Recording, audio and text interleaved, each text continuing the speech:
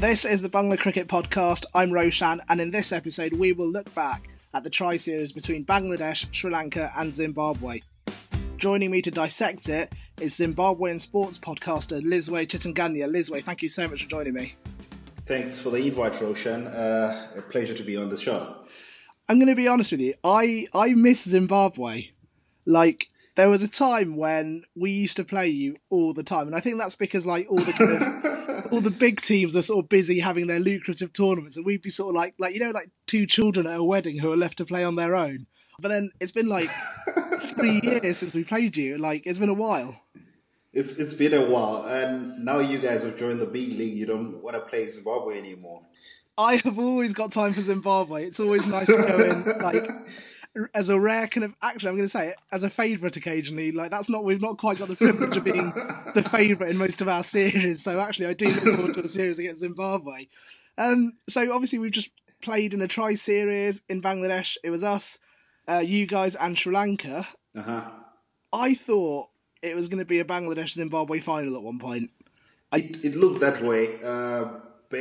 Basing on the series that we had with Sri Lanka last year, the ODI series, where we beat them, was it 3-2? You know, our first ODI series win against the top side in a long while. So Sri Lanka have been going through this on and off kind of form, and they thought this was our moment.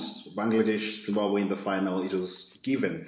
After the first 2-3 matches, Sri Lanka, when we beat Sri Lanka in the tri-series, it was like, you know, we have this game, we have the match, we have this series. We're only going to face Bangladesh in the final.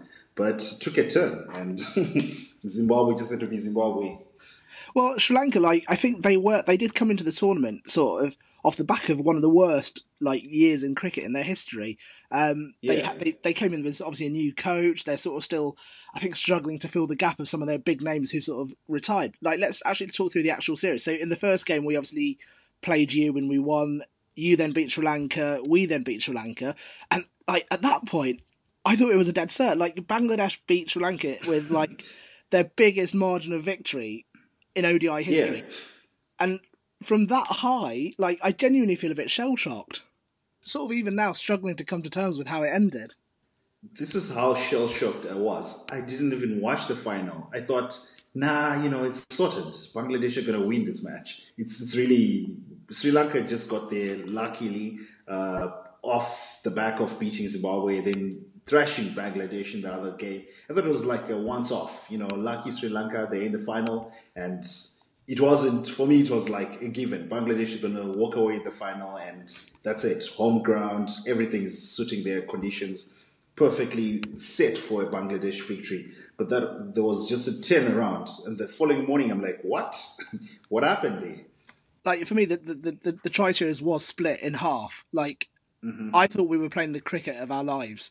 Records just kept falling. I think Animal Huck and Sabir Rahman hit their 1,000th runs. Tamim hit his 6,000th run. He became the kind of highest scorer at a single venue. It just felt with every match, there was also this other lovely headline that just made us sound like we were having the time of our lives. And then the 82 all-out happened against Sri Lanka. And, like you described it, I thought it was a one-off, a blip. But as a Bangladesh fan, I've also been there quite familiarly. We've had many a moment where we've had incredible wins followed by a 65 all-out. Yeah. And then really back down to earth. Are there positives for you to take from I guess, Zimbabwe or Bangladesh's performances as a Zimbabwe fan? Are there any positives? Right now, to be honest, it's pretty tough to get any positives out of this. It was good to see Sikandar Raza playing. He played very well during the whole series. It's good to see that our middle order is coming up and performing when our top order collapses. And I guess that was the only,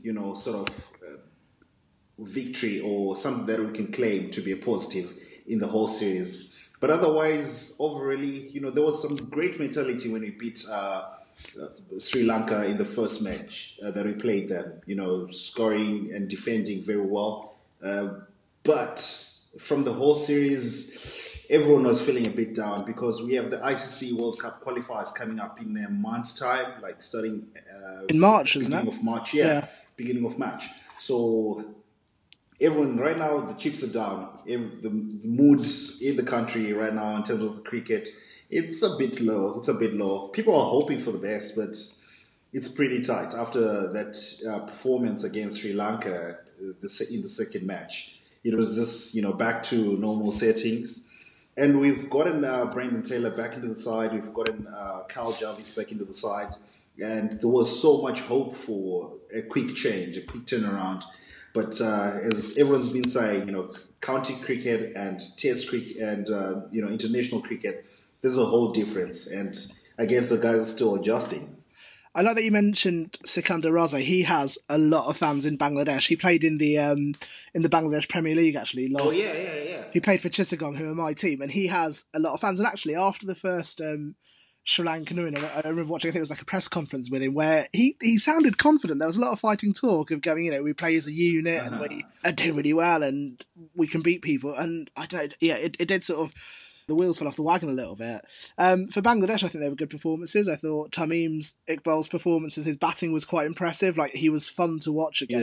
He was. Like, he is, since, like, the Champions Trophy, I'm, like, amazed that an IPL team haven't bought him. Like, I can't get my head around the fact that, people have watched the way he bats opening and have gone, nah.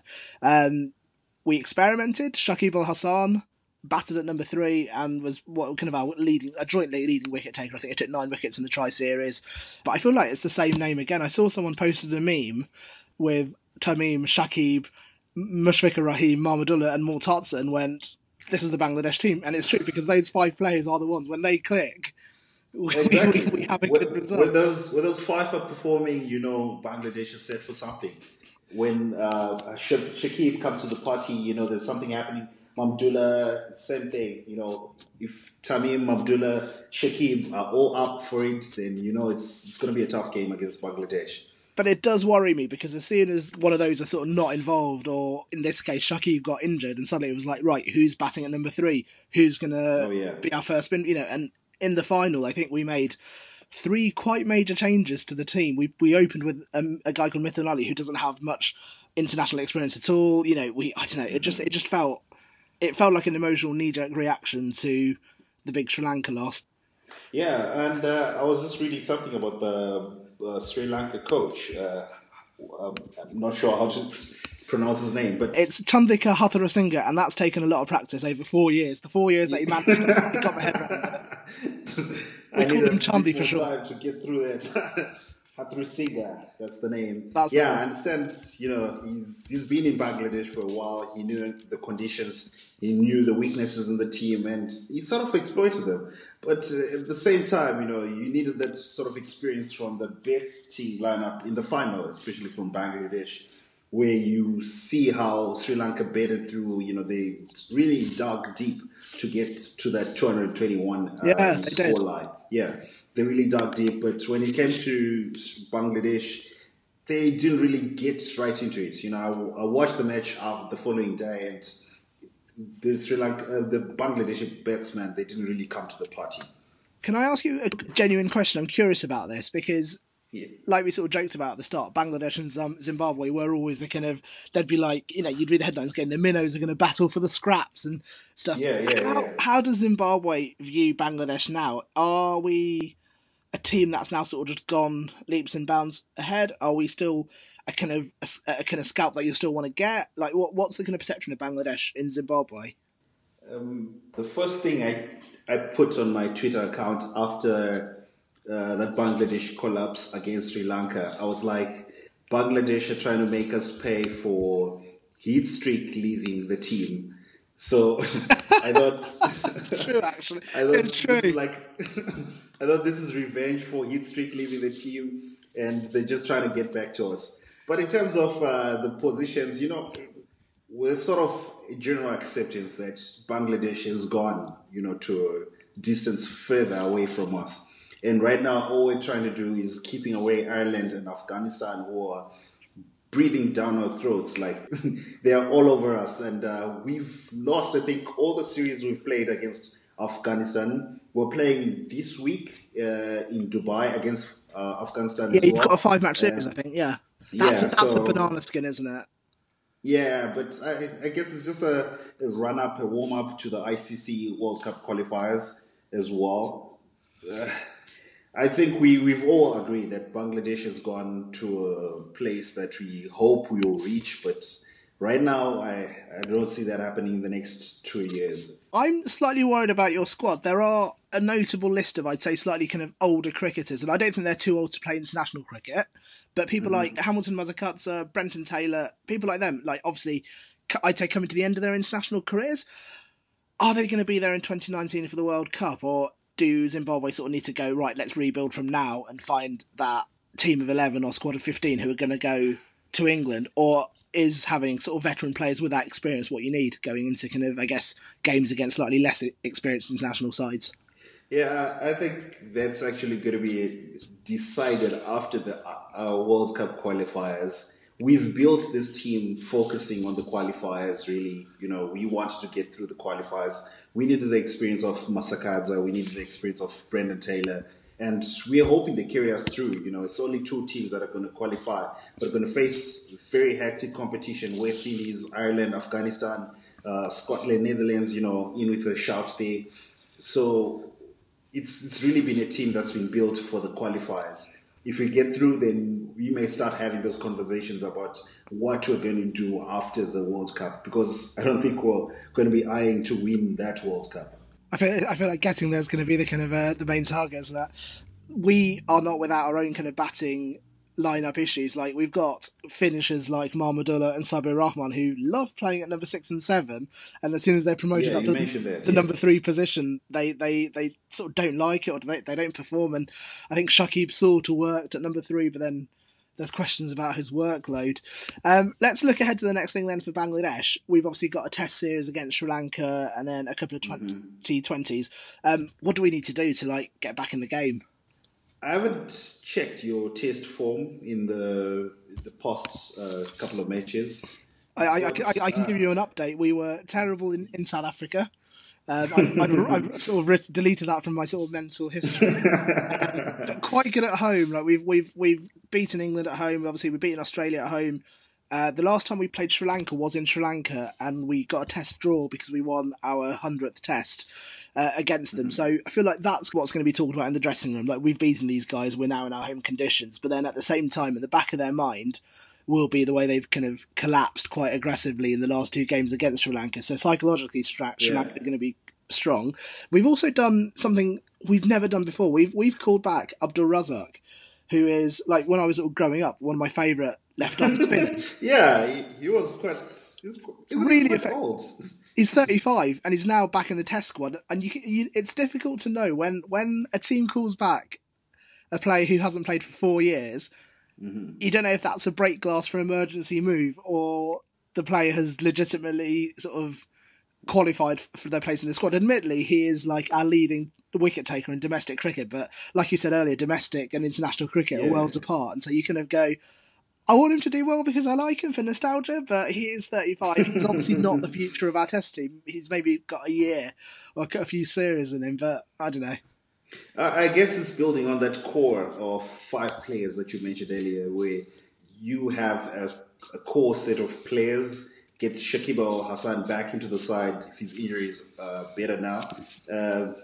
Get that core of 5-6 players who have been through everything and they can take the hits. And you do need that sort of mentality, in the test series.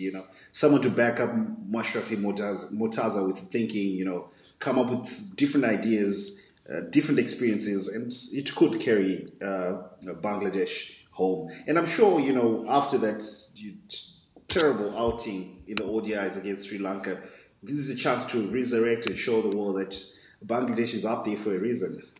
And for Zimbabwe, what next? Zimbabwe, our focus right now is getting the World Cup qualifiers, performing very well.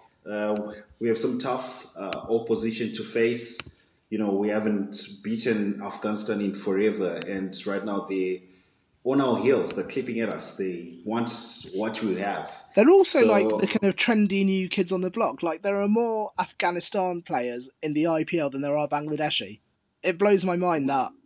Like, they're a talented bunch, but... It actually does. And I want them to do well, but I also kind of go, oh, come on, buy Tamim Iqbal, come on.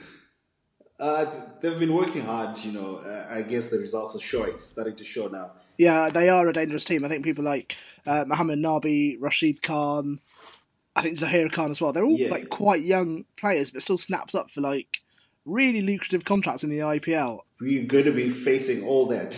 Yeah, and also like it's sometimes the mental game is a tougher one to beat, and you've got this Afghan team who've just risen and risen and risen, and on the precipice is a spot at a World Cup. That's going to be tough for like a kind of more experienced, potentially a bit fatigued Zimbabwe team, I think. That's what I think. I hope the lads do take a rest after the Afghanistan tour. We need the boys to be playing at home, back here, getting used to the conditions at home, and hopefully using the home advantage when the World Cup qualifiers start. Lizwe, this has been so much fun chatting. It's been great having you, Roushan. And it's been great playing Zimbabwe again. I've missed it, man. You've mentioned that like for the fifth time. Honest to God, Bangladesh too. But for us, it's one of those situations where it's like the one that got away type. When man, at one point, we were above Bangladesh, but they've just gone in, they jumped over us, went all the way up. Listen, man, Zimbabwe are the only team who are going to give us a 5-match one-day international series. Nobody else thinks we're lucrative enough. And for that alone, I'm grateful. We always have your back. Thank you so much for joining me. It's been great, Roushan. Thanks for the invite. If there's anything else that you'd like to get in touch about, email podcast@banglacricket.co.uk, and I'll see you for the next episode very soon.